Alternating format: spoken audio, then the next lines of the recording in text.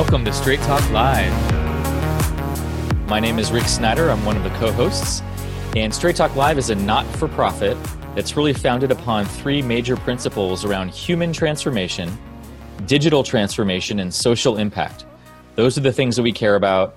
Those are the things that we want to help bring and educate and really have those conversations out there in the world to inspire influencers like you. So thank you for tuning in today on YouTube, Facebook Live, as well as hearing us on Spotify and iTunes for the replays. I also want to introduce our co-host, an amazing leader in his own right, Af Malhotra. Af, take it away. Oh, you're muted, by the way. Thank you, Rick. Much appreciated. Very excited to have you all on the show today. And I'm the co-founder of Growth Enabler, of course, my tech business, and the co-creator of StraightTalk.live.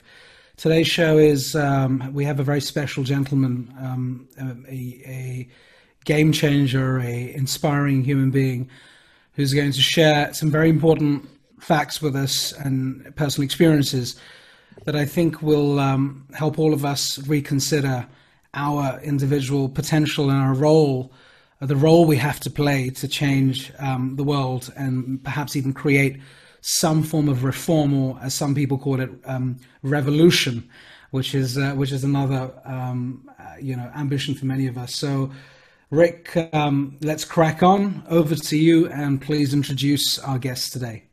Yes, I'm very excited about this topic in particular, the role of young people in creating systemic reform. And I was just thinking about, for youth, like I remember back in the day, there's these two strong polarities around really having this passion to want to have change happen and getting to see all the blind spots, but then also sometimes falling into apathy, where it's like, how is this ever going to change? It's always been like this. And these two polarities that are really always competing against each other. So we have a remarkable leader in his own right, Abdullahi Alim. So Abdullahi, welcome to Straight Talk Live. Thank you for having me, Rick and Af. It's a pleasure to be on. And for our audience members, can you give a brief bio, a brief background about you, just so everyone can connect, those who don't know who you are? Awesome. So my name is Abdullahi. I am based here in Geneva, Switzerland, and I work for the World Economic Forum, and more specifically, I work with our community of global shapers, and that is the World Economic Forum's 10,000 strong community of young leaders in 400 cities around the world. And what I'm currently tasked with is figuring out what a post-COVID economic recovery plan looks like that's centered around young people and frontline workers. And so leveraging the capacity of our young people in 400 cities around the world is really something that I'm doing now. So Abdullahi, first I'd like to start with what personally got you so passionate and involved in youth movements and really making systemic change happen. What was your personal connection to that? Yeah, I think I often tell people that when you grow up as a minority anywhere in the world, you are very acutely aware of how systems sometimes disadvantage you. I think often a lot of young people from my background go through that phase where you internalize failure and you think, your situation or your status or your community is of your doing. And then comes that epiphany, I think, when you begin to realize that it's far more entrenched. The circumstances certainly predate you, could potentially outlast you. But I think that gives you an acute sense and awareness of systems. And it's certainly the case for minorities like myself who grew up in the West. It's certainly the case for young people who grow up, let's say, in fragile states as well. You're very acutely aware of just how systems at that very macro large level are really the biggest determinant of your life outcomes, not so much your own agency. And it's an unfortunate truth, but I think that's the very beginning of my own experience as to knowing how important it is to recognize systems, how they play, and to ultimately know that the most powerful word when it comes to systems is the word power. Systems at the end of the day are manufactured. They're not dropped down to us from a higher power as such. It's really manufactured by those who have a vested interest in seeing a particular function or dysfunction. And so just as they were initially manufactured, they can also be redesigned. And that's what I'm passionate about. And so Abdullahi, thank you for that. Fantastic. Can you guys hear me? Yes. Okay, wonderful. So before we get into the topic, which is so important, and over the last couple of years, thanks to a few young personalities, the popularity of young people trying to drive systemic change, create revolutions of sorts, has increased. And the media, the layman or the layperson, has become more and more aware of the power, the word you used earlier on, the intrinsic power a young person really has. Whether that be a protest on the streets, whether it would be, a commune or a movement or a collective of young people whose voices are actually finally being heard, not just by, local agencies, but actually at large by the media. We're at a really important juncture in our lives where I think this is the first time I feel young people are empowered to such an extent. And it's a great feeling. I want to draw this back to a personal aspect of, I guess, your journey, which we are not aware of, and neither is the audience. We all have a story. We all have some sort of a story that brings us to this point. Rick and I have a story, some great parts to it, some traumatic parts to it, but it makes us who we are today. And for someone like you who is doing something so compelling, what has got you to this point? What is really your story? Straight Talk is the show, I guess. So tell us a little bit about, peel this onion back for us. Tell us about the experiences you've been through. They could be a bunch of trauma. They could be pain. There could be suffering. Also, there could be a lot of joy and, filled with ambition and positive notes and stories that come from it. What's your gig? How did you get here? And we know a lot of people you've impacted, actually, positively. What is this X factor of yours? We want to try and unpack it because your backstory's got a lot to do with it, no doubt. So, broad question, but please enlighten us with that. Yes. So, my family was originally from Somalia, and we moved to Australia when I was 6, and as part of a refugee allocation program. And as soon as we arrived in Australia, I think my parents made the decision to enroll us at the Islamic school, at the local Islamic school. Mm-hmm. And I think that was because that was what was most common to them. They knew of other Somalis or other, let's say, larger Muslim community that they interacted with, and realized that was the norm. When you travel from one country to the other, the best thing to probably do, and I think it makes intuitive sense, is to try to maintain some kind of familiarity for the youth, but also for the parents too. Sure. And so I had the great luxury in some ways of going through a schooling system of that kind of environment where majority of the students were like me, first generation refugees in Australia. Though I think it in many ways shielded the reality of the outside world. Mm. I had no concept of Islamophobia until I went to university. Mm. I had no knowledge of just how deeply entrenched issues of race and racism were. I had no idea that we were also of a low-income background, because the norm in my school was everybody was, for the most part, from public housing, low-income households, households of large numbers, 10 myself, for example. So it was the norm for a very long time, and there was some innocence in assuming that to be normal. Mm. And I think when I went to college and university, and I think especially my second degree, which was at the top school of the area of Australia that I was from, I think that was when I very acutely realized that I was Black, that I was Muslim, and that I definitely started from a starting point which wasn't as advantageous as maybe others who were my peer group. And so I think my appreciation for the work that I do right now is it really does come from that place of nuance, you know? So I think if you were to ask me 10 years ago, you know, what are the issues that face you? I could not have given you any answer whatsoever, because I wasn't in a position where I had the privilege or the luxury to know of how I was oppressed or the ways in which structures oppress groups like mine. Mm-hmm. It's really, I think, through the literature around systems change and social justice activism, mm-hmm. that I better understood and diagnosed the problems of the world, how they directly mm-hmm. implicate me. And I think it's such a weight off young people's shoulders when they are validated in that way to say it is not normal to be a young person today and to live through two economic recessions that were both defined as history making. So in 2008, it was the largest since the Depression. In 2020, we're hearing that exact same language, and in some parts of the world, it was even worse than the 1920s Depression. This is the norm, I think, for most young people today, regardless of whether they come from particularly disadvantaged groups or the norm. And so I would say it's almost impossible to get to a point where you work as hard as you do and only realize the more you take on a new role, a new ambition, a new goal, fewer and fewer of the people that you started with surround you.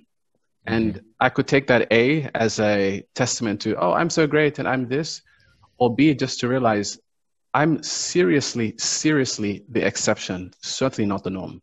And that's a pipeline problem. And that's a systems problem. And so that's honestly where it comes down for me. So when I'm here in Geneva, when I'm here working for the World Economic Forum, for example, I don't see many people from my background working here with the same examples. When I travel around the world and I get to see different opportunities, that's not the norm for people like me. So I think in every context, any space that I navigate, it's unfortunately become my new norm, which is the old norm is absolutely underrepresented. And at the end of the day, it's a systemic issue. I'd love to say a lot of that is of my own doing and my own agency, and I did this and I managed to get myself out of, cycles of poverty and whatnot. I'm really just the exception. And it's an honor for me to use this status as somewhat of an exception to draw attention to the more systemic, which is still undermining more and more people from enjoying more parts of their lives. And can I ask you one personal question, please? Yes. You talked about a family of 10, and I guess you have brothers or sisters. Yes. And wherever you sit in the age bracket, the youngest or middle, right? Okay. How has your family responded to this? Two parts to my question. One is, of course, their sense of pride and emotion, and we'll tell us a bit more about that. And the second part is, you being where you are, how has that created a positive role model halo effect, hopefully, around just your family members? I don't want to go beyond that. I'm sure you have many people that you've inspired. Tell us a little bit more about that and how has that played out for you? Because I find that fascinating, relating back to the systemic issues that relate to diversity or inclusion and so on. We've talked about that a lot on Straight Talk Live, but please. So, I mean, without a doubt, my parents are incredibly proud, incredibly, they're my biggest champions, I think. And I think the reality as well is if I did 1/20th of what I've done so far, they would still be incredibly proud. And so that's already a joy in itself. I think the most joyous experience has just been the reality of having full-time work and being able to support your larger family. So I think that's the most direct impact. And that's one that will always be my biggest success in life. I think in terms of the ripple effect, I still think it's a process on its own. I do sometimes wonder, as the oldest boy of the family, and I have 3 younger brothers, does my success seem distant to them, or does it seem as close as I would hope it to be? I'm 24 hours by plane away from them. They see me in spaces which to them also seems incredibly foreign. I was exactly where they were years ago. Whether or not they see me as an example or whether they see me as even more distant than before is something that I think a lot about, to be honest. And I don't have an answer. I want to go, Abdullahi, to even the title of this talk around the role of what is the role of young people in systemic reform, and why I asked that question, or what's behind it for me, is when you mentioned power. That's something that's always challenging for youth because they're coming into the conversation. Someone's been there before. Other people are holding the power from older generations. Look at the U.S. presidential candidates are in their late 70s, mid to late 70s. And then a lot of people are saying, hey, it's time for the next generations to get into leadership here. And that's seen around the world. So what is the role for youth? Because there's also social media and things where there's more of a platform for power than there's ever been, and shared exposure. What are you seeing about that in the role of youth today? Just very quickly to the question, to the point you made about the presidential debates. As a side note, if anybody's listening to this and is in that space of working for debate platforms around the world, please, if you can have an all youth panel holding power to account, or an all women panel, I think that does ripples in being able to at least show them in those spaces, and maybe one step further, potentially even running in those spaces too. So if ever you are somebody in the periphery of that, I think that would be an awesome thing for us to do. I think social media, of course, is a massive mobilizing tool. Do young people have the power to know how to mobilize on social media? Again, probably not, as most people might assume otherwise. You require a huge following. It requires you to have some degree of capital, social capital in today's world. And I think, again, the examples that we see of the Gretas, the Malalas, the March for Our Lives students, they're not the norm by any means. These, again, are the very, very minute exceptions. And so, I mean, Afi, you mentioned the point earlier on. I think more and more young people more and more people around the world are becoming aware of just how much power young people have. I don't think they realize just how powerless they've been for so long and continue to be. And that being really the driver of the work that they are trying to do. I think in today's world, social media can be an interesting mobilizer of some sorts to connect with peers, to connect with like-minded people, to even give you the luxury to understand the problems that face you. When you see somebody else articulating in a way which isn't in your immediate periphery, which you can only access from social media, that can be very powerful. But at the end of the day, you're still up against structures, I think, in the real world that are very much rooted in this idea of preservation, not change. And so then comes that larger question of what then becomes the next step for a group of young people, because you can raise awareness as much as you can, but what does it take to go from systems that preserve, systems that are dedicated to preserving their traditions, to ultimately seeing a shift that's meaningful, not tokenistic, not virtue signaling, and not one that really just co-ops their advocacy, one that's really, really long-term. And that's the thesis that I'm trying to explore, honestly. And what it's a big question, and you use the right word, it is a thesis or a long investigation process. What have you found so far? Because it's quite a challenging exploration. It's a difficult question. Long term is a difficult one. What have you discovered so far? Because of course we're all seeking that, aren't we? We're all seeking some sort of a systemic change at different levels as part of our relationship with government, relationship with education, relationship with health, relationship with the media. What have you discovered at this stage could be some of the enablers, if I may, if you are comfortable talking about it? Of course. I think the first one, of course, is really just more of the, as elementary as it might sound, I think it's the conversation piece on getting young people to realize you are actually structurally disadvantaged in today's world. As much as there are, youth awards and youth platforms and 30 under 30 this and that, as much as there's an ecosystem designed to celebrate the minorities within those groups, the very few, when you move beyond that, I think you realize the world structurally disadvantages young people. They do not have much significant access to power. When they do mobilize for change, they are the first groups to be quelled, whether that's the case in the global South or the global North. I mean, I look at, for example, Sunrise in the United States and just the experience of some of the leadership of this youth climate movement. I think their accounts will tell you something very different to, I think, what's typically celebrated about them in the media. And their own interactions with people in power. I think when you look at the early examples of the Black Lives Matter movement, and I still remember the commentary they gave to media after they had their first meeting with the White House, and I should add a Black president at the time too, and they said they felt completely ignored. They were completely let down by the administration, completely just sidelined. And they were literally at the peripheries of society, I think, for a very long time, until we had a series of devastating killings this year, which made an audience, for the most part, at home, not necessarily working as much as they were before, at least outside the home, realize in this 24-hour news cycle that this is a systemic issue. But that wasn't of their own doing. That platform didn't come from their own doing. It really came from an externality. And so I think when it comes to getting young people to organize in this way, I think the first part is to actually understand just how structurally disadvantaged they are. I think the second one is sometimes a missed opportunity in understanding the past. I spoke to a very, very promising young person in the Gaza Strip in Palestine. I think this was a year ago. And she told me the young people who led the union movements of the 1980s in my city are the ones today who lead the big NGOs and who do absolutely nothing. Mm-hmm. And that's largely because their advocacy was co-opted in the late 80s, early 90s. They were afforded by the governments of the time who didn't really want to respond to their rights-based advocacy to say, well, why don't I make you the head of this NGO? Or why don't I give you this particular ministerial role?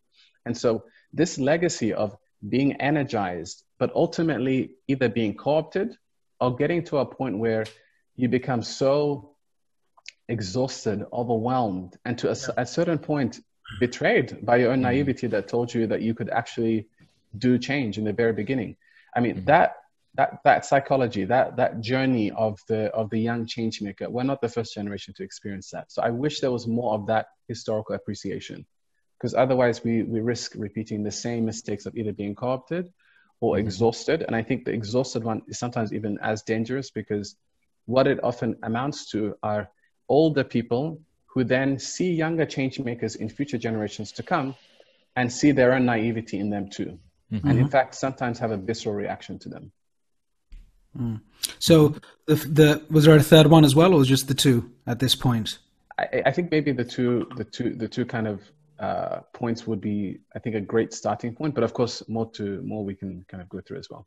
So if I think about this outside in, the first one is about context, where you're saying you need to understand that you have a certain situation, or it's situational, that you have to accept you are structurally disadvantaged. Now, there are two ways of looking at that. One is, someone would say, well, that's a very negative way of looking at your position because you're on the back foot. So you're accepting that you're on the back foot. What does that do to your psychology? What does that do to you framing situations and trying to eliminate bias as best possible? That's one way of looking at it. The other is, let's get real, man. Let's get real. It is what it is. Let's call a spade a spade. You're in a situation. Now you've got to find a way to get out of that situation. Some would say you're just being a realist. Where do you see, it's disappointing to hear what you just said about the young people who were ignored, when they were campaigning for the Black Lives Matter piece. But my first question is, the first point is structurally disadvantaged. What do we do? I mean, young people are going to be on a pathway, but what do the other side? What should the other side do? What is it that you're saying to us or those who are not taking young people seriously? I mean, what would you say? What's your 1 minute elevator pitch to those who are ignoring young people, who think, well, they're great, but they don't know what they're talking about? There's a lot of positive and negative talk about young people, actually. In fact, just before this show, our team on Straight Talks Live got together, and one of the young people was talking about some of the difficulties they were having around stress management and constantly being on the go and not feeling like it's enough. And they've been dealing with that for years. And we were talking about our youth, not that we're so old, but we're in our early 40s. Rick is just a few years older than I am. And, thanks, Af. Just a few years. And we were talking about our young age, and we were partying, and we were ignorant, we were innocent, whatever words you want to use. We were almost blindfolded to the realities of what is going on today, and we just sort of carried on that way. But you guys, this young generation, is so informed. You have so much information and insight. I'm wondering that if that's an enabler or a disabler sometimes in the grand scheme of things, when you think about just living your life with some purpose. But what would you tell us? What's your story here? I mean, what should we do better on the other side? It's certainly an enabler, first and foremost, to have access to information, especially when it's honest and realistic. Yes, it can be overwhelming at times, but that's not reason to then kind of push the reality to the side. Mm-hmm. I think it definitely comes with its own mental health challenges, most certainly, but that's almost something that needs to be dealt with as well. Mm-hmm. I think it's a disadvantage to tell somebody to close one eye and assume that things will get better, because it's certainly not the case. In terms of allies who could potentially provide a huge amount of support, I know, our mutual friend Darcy, if I can say. And she's on the call, by the way. Yes. Hi, Darcy. Hey, Darcy. Yeah, our mutual friends Darcy and Marta at the Academy for Systems Change in the United States. You know, Darcy in particular had an example where she titled it "Listen to the past." Sorry, learn from the past, listen to the future. Yeah. I think this intergenerational allyship is really the most important thing. And I think it's entirely hinged on both young people realizing that you cannot center your activism on the previous generation has failed me all the time, but also at the same time, getting those who maybe have a little more experience, a little more skin in the game to be able to extend that open hand and share their own experiences, you know? And I think it's on both sides to put ego to the side, to put pride away. It's really for a much larger cause that doesn't really specifically mean it's on the shoulders of one generation or the other. But I do think it's a case that whoever's in a position where they have an opportunity to showcase, this is an example of it, this platform, it would be great if we continue this legacy of showcasing that intergenerational piece and that intergenerational allyship, that intergenerational conversation. I think that model really needs to be modeled far more often. And I think it can spark greater engagement from both sides of the generational divide to see their role and to realize that, you know, to dismiss one generation of the other or to undermine the value of one of the other doesn't do anyone but our own egos good. You know, it's refreshing to hear you say this, Abdullahi, because I don't hear that enough. So often the focus is us versus them, whether you are on the youth side or the experience side. And both fingers pointing at each other of blame, right? And so that's so often the dialogue that's happening out there in the world. It's so rare to have those intergenerational constructive dialogues where you can put ego to the side and say, hey, how can we actually learn from each other? You have this fresh perspective and are seeing things in a new way. You have this wealth of experience and legacy. How can we take the best of both? And that just does not happen enough in these conversations. Yeah. I have another question for you, just because you've got such a broad perspective on the Shapers community and so on. Tell us a little bit about what you're seeing out there when it comes to some of the consequences of COVID, right? And I'll pull a strand out here which relates to employment and young people. And what we're starting to see more and more of is younger people who are either out of a job by choice or have left a job willingly because they're just not satisfied with what a company gives them or a corporate job gives them, and they feel they have a greater purpose, or they feel like they need to connect with a higher purpose or fulfill their dreams or their ambitions and potential and so on. What would you say to the youth listening to this around World Economic Forum or any other platform? It's not a sales plug-in or anything, but if I was a young person and I've stepped out of a role, right, in a big company, and I'm like, I don't want to do this anymore. I want to do something different. What should I do? Can I help you? Can I, because I need to make money too, right? I need to make some money and pay the bills. I notice some people are going into coaching. Some people are doing gig economy work. If they're like computer scientists, they're doing some development work. Other people are trying to learn new skills and become designers or SEO, web developers, so on and so forth. It's a long list. We'll know more about it, of course. Can these people join your revolution or your cause? Is that the group you're looking for? I'm looking for some hope here, really, for them, from someone like you. What would you say? I love that. I think I always think like, yes, even though we have sometimes an impulse to solve things, which is the case for somebody who leaves, I would imagine, a corporate job and thinks, you know, I'm going to find something of a higher purpose. But I also think there's value in being able to diagnose. And I think that's something my generation in particular misses repeatedly. And I see that practice show up every single time I engage with young people, which is, you know, there's this sudden impulse, sudden urgency, sudden desire to create change. But the issues that you're solving is something you're not systemically aware of.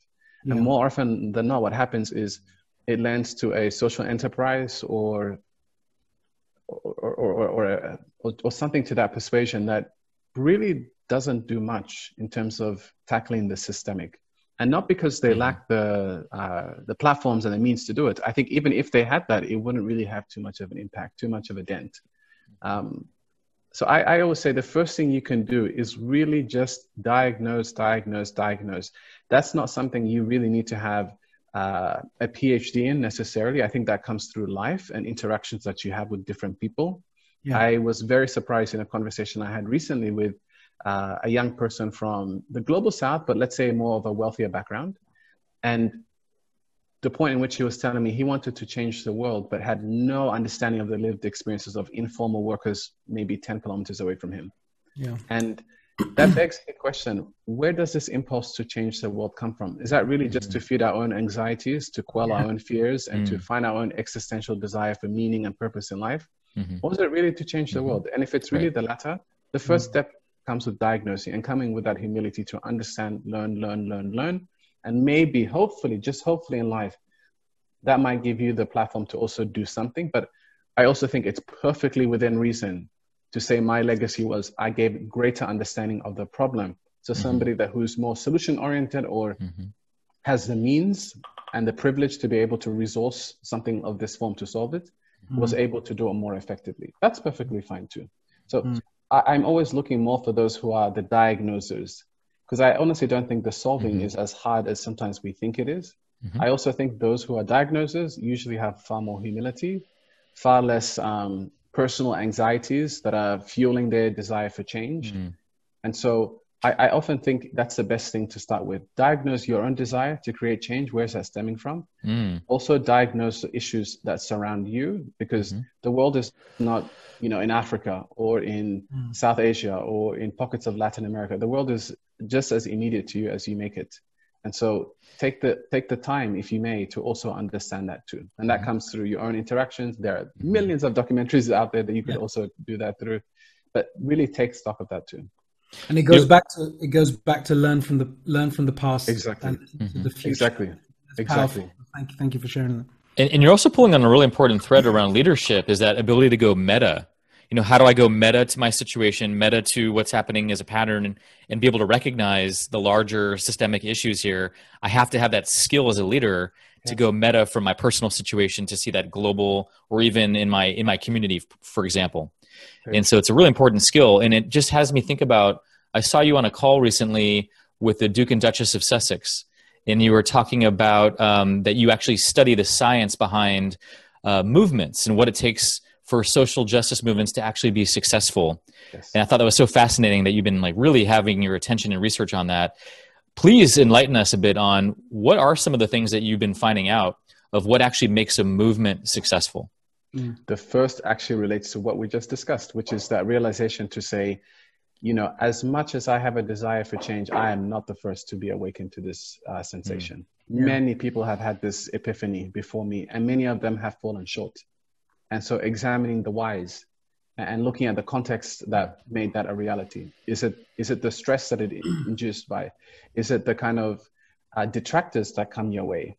Is it the kind of resistance that you come across? There's really a richness to that, which I don't think many of us really appreciate.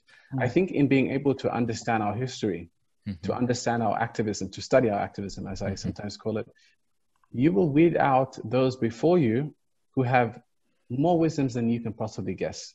You'll be able to find that candidate who ran for office 20 years ago, who may not have won, but who has insights which could really, really take what you are currently doing to that next level. You may come across somebody who was working within a given system that you wanted to solve and left that and is willing to give insights and willing to share that internal information.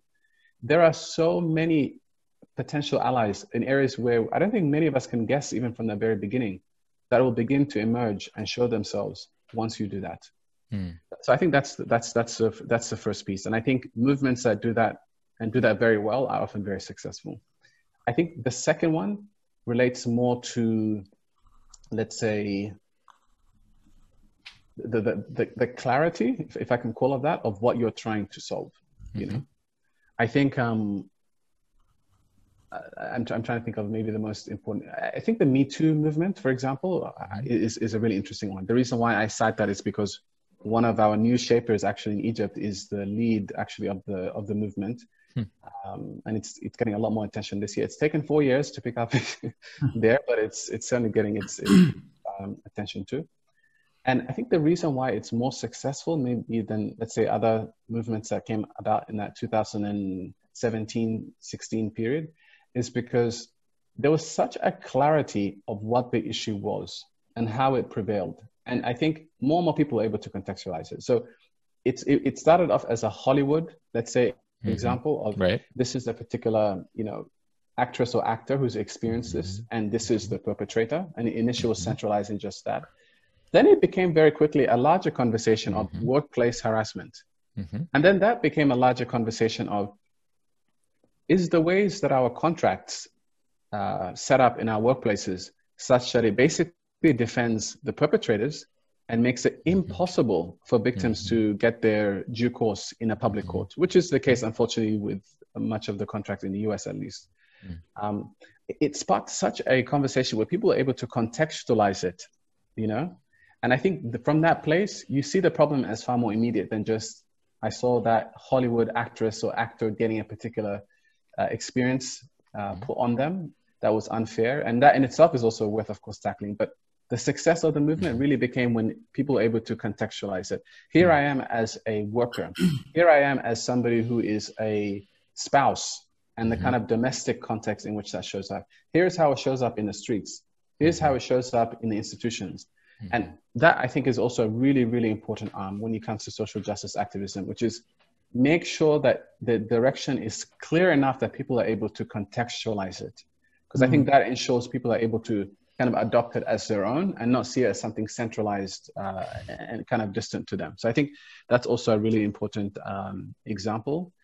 And I know it's a strange one to cite, but I always think it makes sense in the background for some central leadership of sorts to be able to build out some form of an alternative. So if it's a governance form that we think we don't necessarily need, for example, the case in Belarus right now, with a lot of young people, some of whom I've spoken to, who are at the forefront of that, and who are also having conversations perhaps with members of the opposition, maybe those who've had to flee and those who are based in the country, to see what does the new budget look like, the very nitty gritty of a revolution. What does the Ministry of X do differently than what it was before? What are the protocols we're putting in place to combat corruption? Because what risks happening often, and it happens a lot, unfortunately, is we redress the problem. So the problem still exists, but it looks a lot different. You have, let's say, I'm going to be as vague as I can here. You might have a black governor or a black lieutenant general of a state, but still have unarmed black youth killed and have no repercussions for the police force, as was the case in one of the states in the US. These things are really decorative at best. I have zero interest in celebrating that, because I think that's how we perpetuate injustice, when we redress it in forms that really allow for it to grow and thrive. I think the more interesting example is to figure out, what does the alternative look like? So if we are to, for example, go from one political party to the other, what vision are we changing as much as just changing the face of who's leading it? So I think there's also that piece of, in the backdrop, building out somewhat of an alternative. And that's a very boring, nitty-gritty task. It's not as sexy as activism that dates back to it. But it goes back to the realistic, or the realism that stems from the structural disadvantage that you have endured or face. And like in business, we talk about when you're building companies or you're an entrepreneur, one strategy doesn't work. That's your ideal strategy. It doesn't work. You try everything you can and you whack your head on a brick wall. You still can't knock a brick or put a crack in the wall. And then you think, oh, maybe I can walk around it somehow.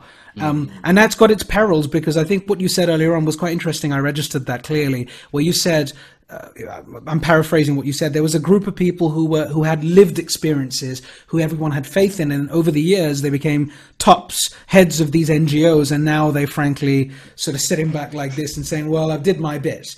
And it's a bit unfair to judge people, I think, here, and there's no one's at fault, because every person is a catalyst. They're a cog, and they move the system along. That's why you need many shapers, not one. We all have to sort of support one another.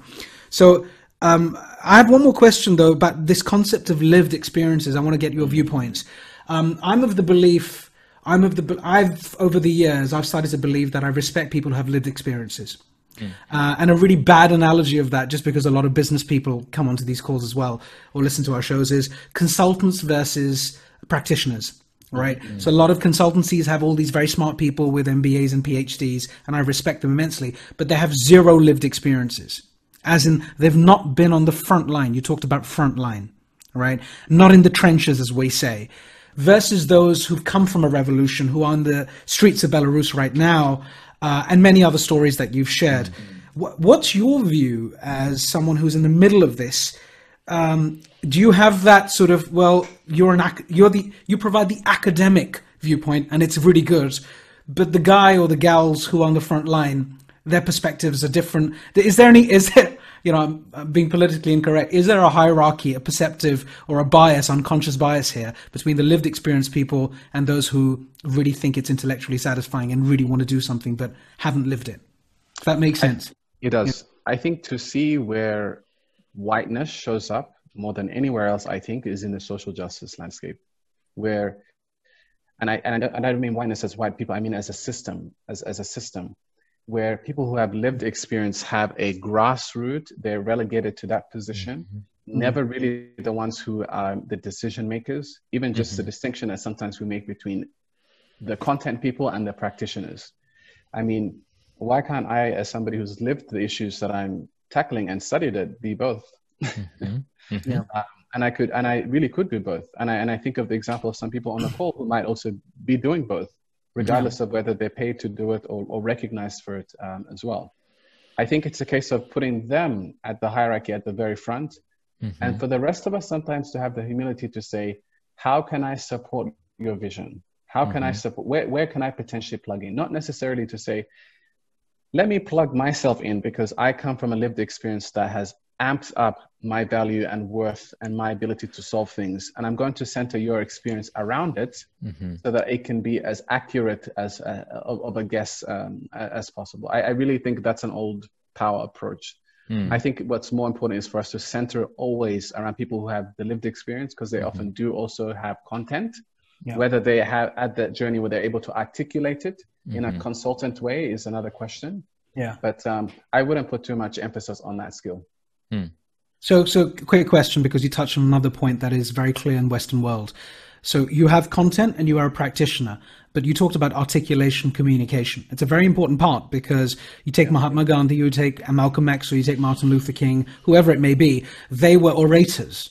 Obama, for example, orators, good communicators. There are people who are not so good at communicating, but have content and have practitioner capability. How does that, I mean, you're a fantastic communicator right now. And you're able to hold your own and communicate and be clear. Now, there may be others with your experience who haven't managed to get through. Maybe you have just this gift of communicating. We all have a gift of communicating. That's why we're on this forum. Whilst you say, I wouldn't worry about that if you don't hold that as part of the skill set, isn't it a reality that people around us who are not part of this movement judge people on that basis? You know, smart guy, well, don't put him in front of the camera, God forbid. Tell us a bit about that. I'm touching on an important point because it is out there. It is a bias. Yep. Yes, no, it's certainly true. I think maybe the question that I have to those who are tuning in is maybe if you could cite the examples of the 3 women who co-founded Black Lives Matter, and whether or not you identify them in the same kind of category as an Obama or a Malcolm X or a Gandhi, for example. I think that's a 20th century, maybe early 21st century rendition of what creates change. Is you need to be that person who can mobilize people through the radio waves and get people mobilized in that way. I also think at the same time, like, it's okay not to be the quarterback. I think each person has their role in the game. And I don't have to be the one who's really the star. I can also be the person who's in defense. I could be the person who's at that midline, for example. And that's also a humility exercise too for people who create change. That's because a good point. There are thousands of people who have lived experience within a particular pocket of work. Who's going to be the orator? Who's going to be the one who's in the process work? Who's going? That humility assessment also comes there too. Yeah, it reminds me of when Mark Divine talked about in our previous show, when it's the new leader is the team. Yes. Yeah. Right. The new leader is the team, and how do we each, play our parts in that? It's a great example of that. I want to remind the audience this is a great time to put in your questions. We want to make sure that we get them to Abdullahi. We actually have one I want to ask you right now, just in a very simple way. One of our participants on the call right now is asking, when you talk about youth and youth movement, could you define that a little more clearly? Like, what's actually the bracket you're talking about, just to have a little more context when you talk about youth? I say under 35, but also I think the bounds could be under 40 in some parts of the world too. Just the reality, again, some parts of the world, you really only have the privilege to start thinking of these conversations a bit later. So I think that age bound somewhat varies. At the same time, I also don't think there's a lower bound to it. So it could be the 16-year-old, it could increasingly get younger. And I also think that's fine too. But I think of that bound, the 18, let's say to 35, as being the common of today's kind of day. And also noting that there is intergenerational discrepancy within that bound too. Okay. So Af, I don't think we made the cuts. Af. That's helpful. We need to change the demographics, mate. So here's an important question for you that I was thinking of is what happens when, I mean, we talk a lot about inspired youth and people who are responding to the moment. What happens when you deal with youth that are apathetic, that don't give a shit, that are just tuned out? How do you try to reach them, or do you try, or what's your approach or philosophy when you have peers and colleagues that are just not tuned in? I think that's okay. I don't think everyone has to be the quarterback. I don't think everyone has to be the star of their generation. As long as you're not a detractor, I think that's really the main issue, which I think is where that generational tension sometimes comes, when it's somebody who's a bit older, more experienced, and because sometimes, they're shocked that maybe the bravado or confidence of a younger person feel the need to kind of like chop it a bit. As long as you're not seeing that within your own age group, as long as we're not undermining the work of others, I think that's fine, because everyone comes to it on their own kind of learning and their own journey as well. But I also believe, we know where young people consume their information. We also know where they engage most prominently.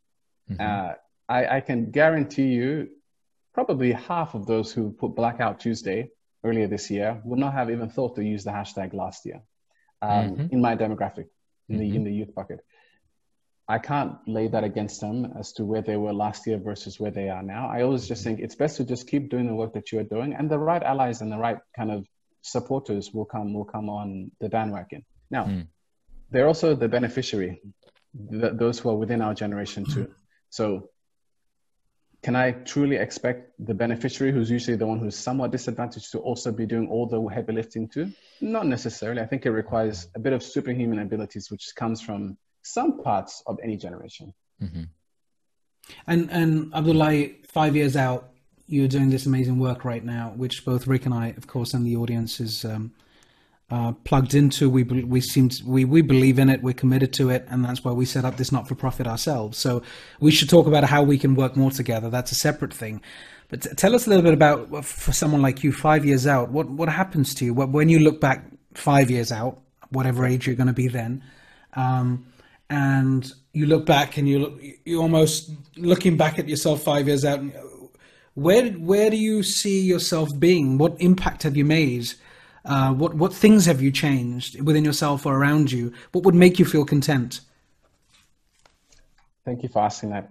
I think for me, I'm at a point now where I measure my 5 year or whatever kind of age outlook based on just how informed I am of the world.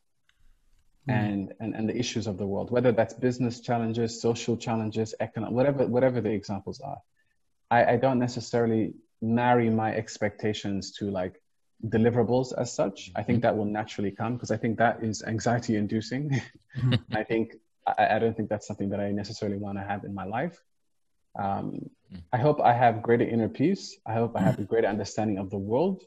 I hope the science to movements becomes a lot more structured in the way in which I'm able to articulate that too.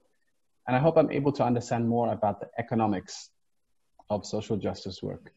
I think I see a lot of youth movements today about racial equity or the rights of minorities. I see things about the climate too. I want to see economic justice as a movement. I want to see us tackle the fact that after every 10 years, we have a depression. After every 10 years, the people who suffered the most from that last generation now have to deal with austerity measures. And it's literally on their backs to bring things back to normal.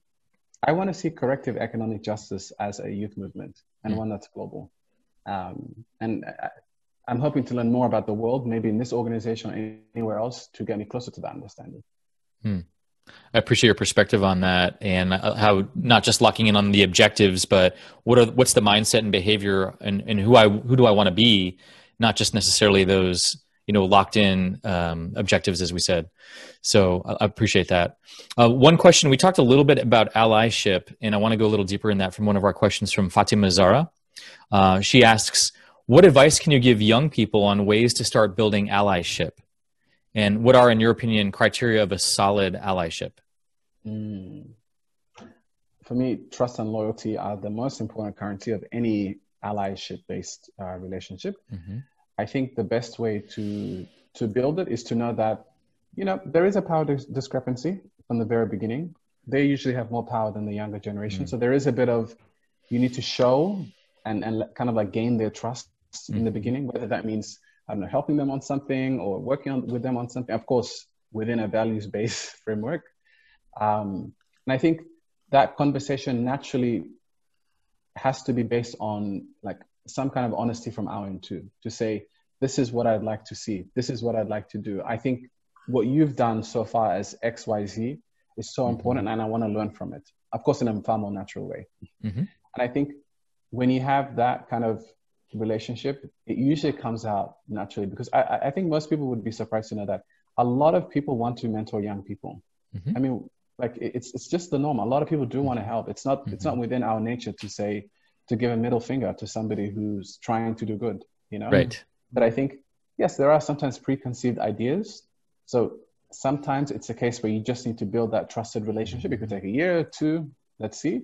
And I think from there, you build conversations where you discuss your own ambitions and just how much you want to learn from the other person. And I think naturally it shows up from there. But I think the most important criteria for one is trust and loyalty. Do you think your experience again, do you see the variances or factors that affect what you've just said, which are two very important things, trust and loyalty in any relationship, actually. But do you see any differences when it comes to what I refer to as high trust, low trust economies? There are some economies that are well baked, more established. There's more social justice, more maybe democracy and the political regime has something to do with it. Rule of law, healthcare, education, all those things. Do you see these factors do the same thing as consistent in a country or a region that is a low trust country, the youth and the potential allies? Are the rules still the same? Because I speak from personal experience that it's not always like that. But what's your view?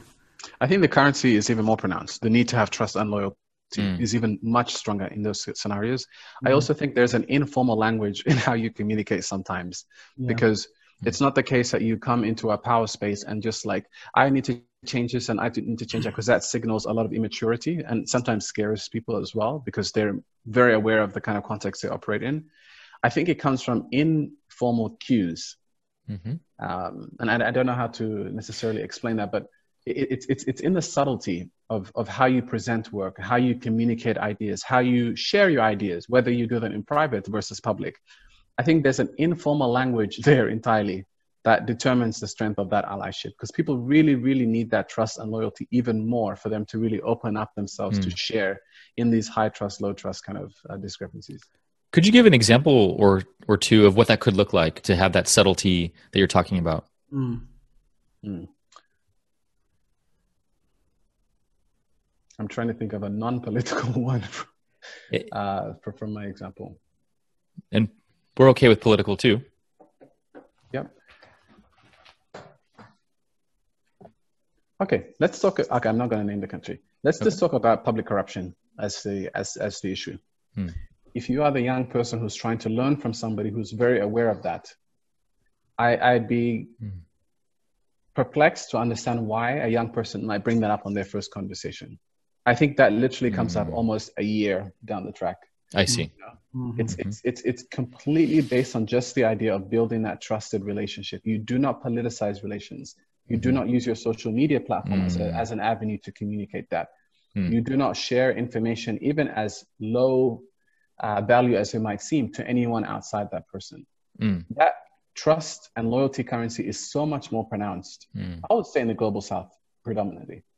And people really, really need to see that, and really need to be able to really see that in us before they're able to kind of present that information forward. So I always say, think of what that means in your workplace. Does it mean going above and beyond what you're normally doing? Does it, which it could be. Right.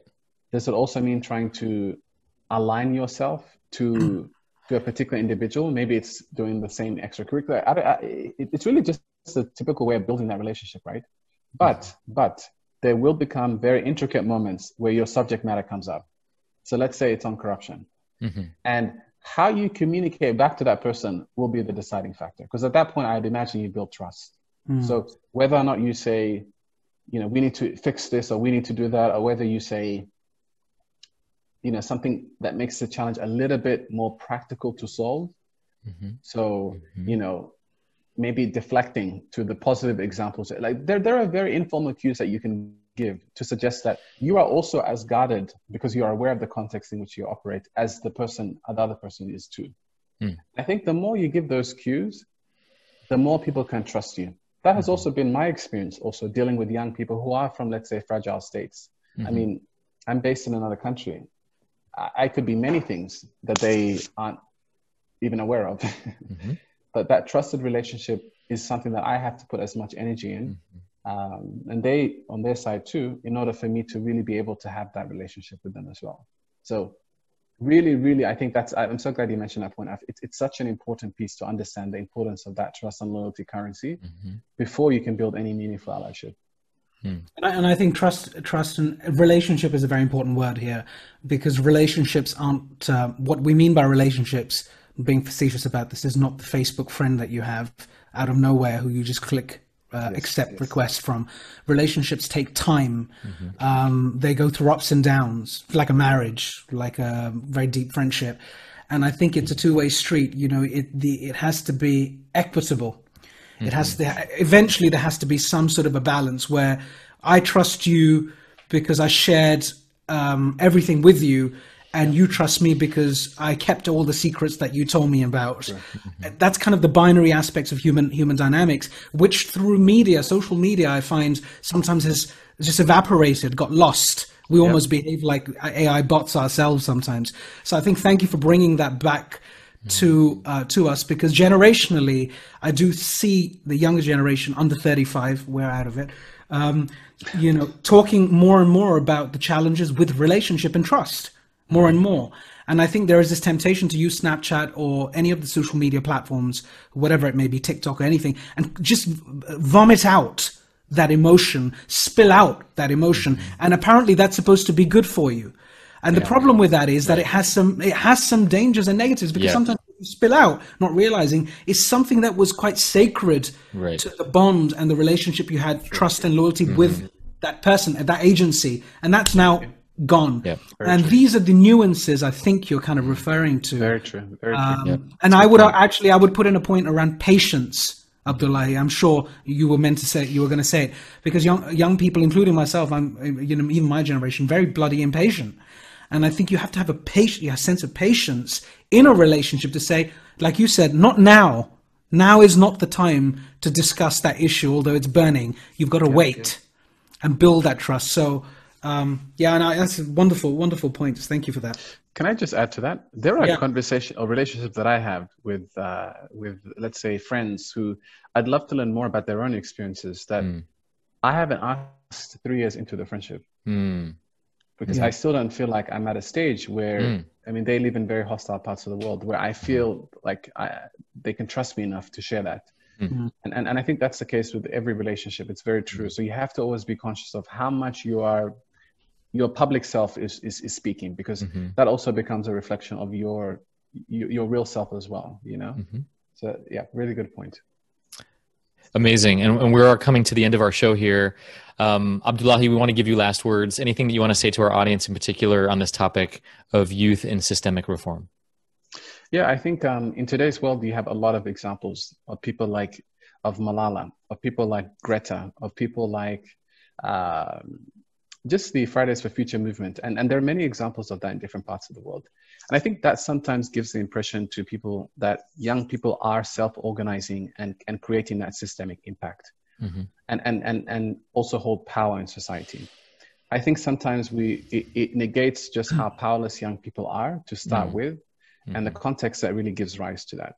This is the first generation to live through 2 economic crises within their millennial years. That makes it that much harder for them to get their first job, their first internship, to sustain full-time work.